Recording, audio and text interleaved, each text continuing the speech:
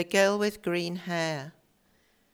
I saw a girl with sea green hair, rubbing her eyes tenderly, as if emerging from ocean's deep, grieving for someone somewhere.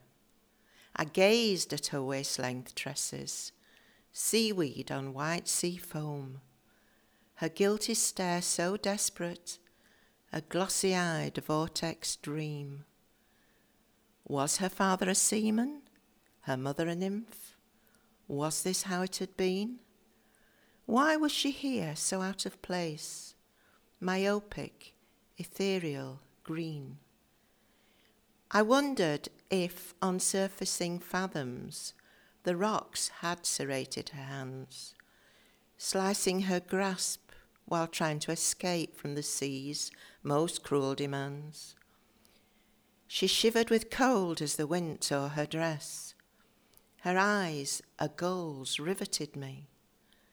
Her walk was so soundless, a strange ghost-like movement, fluid and graceful to see. I gently touched, wanting to help her. She tried to pull sharply away. Our fingers entwined, were locked as we struggled. Her pitiful screech made me stay. She vanished, this fey apparition. Had she really come from the sea?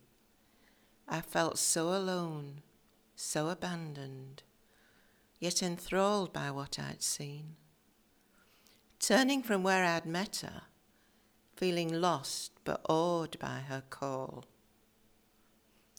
On the ground lay a gleaming memento, a silver scale, one green hair, a drop of blood.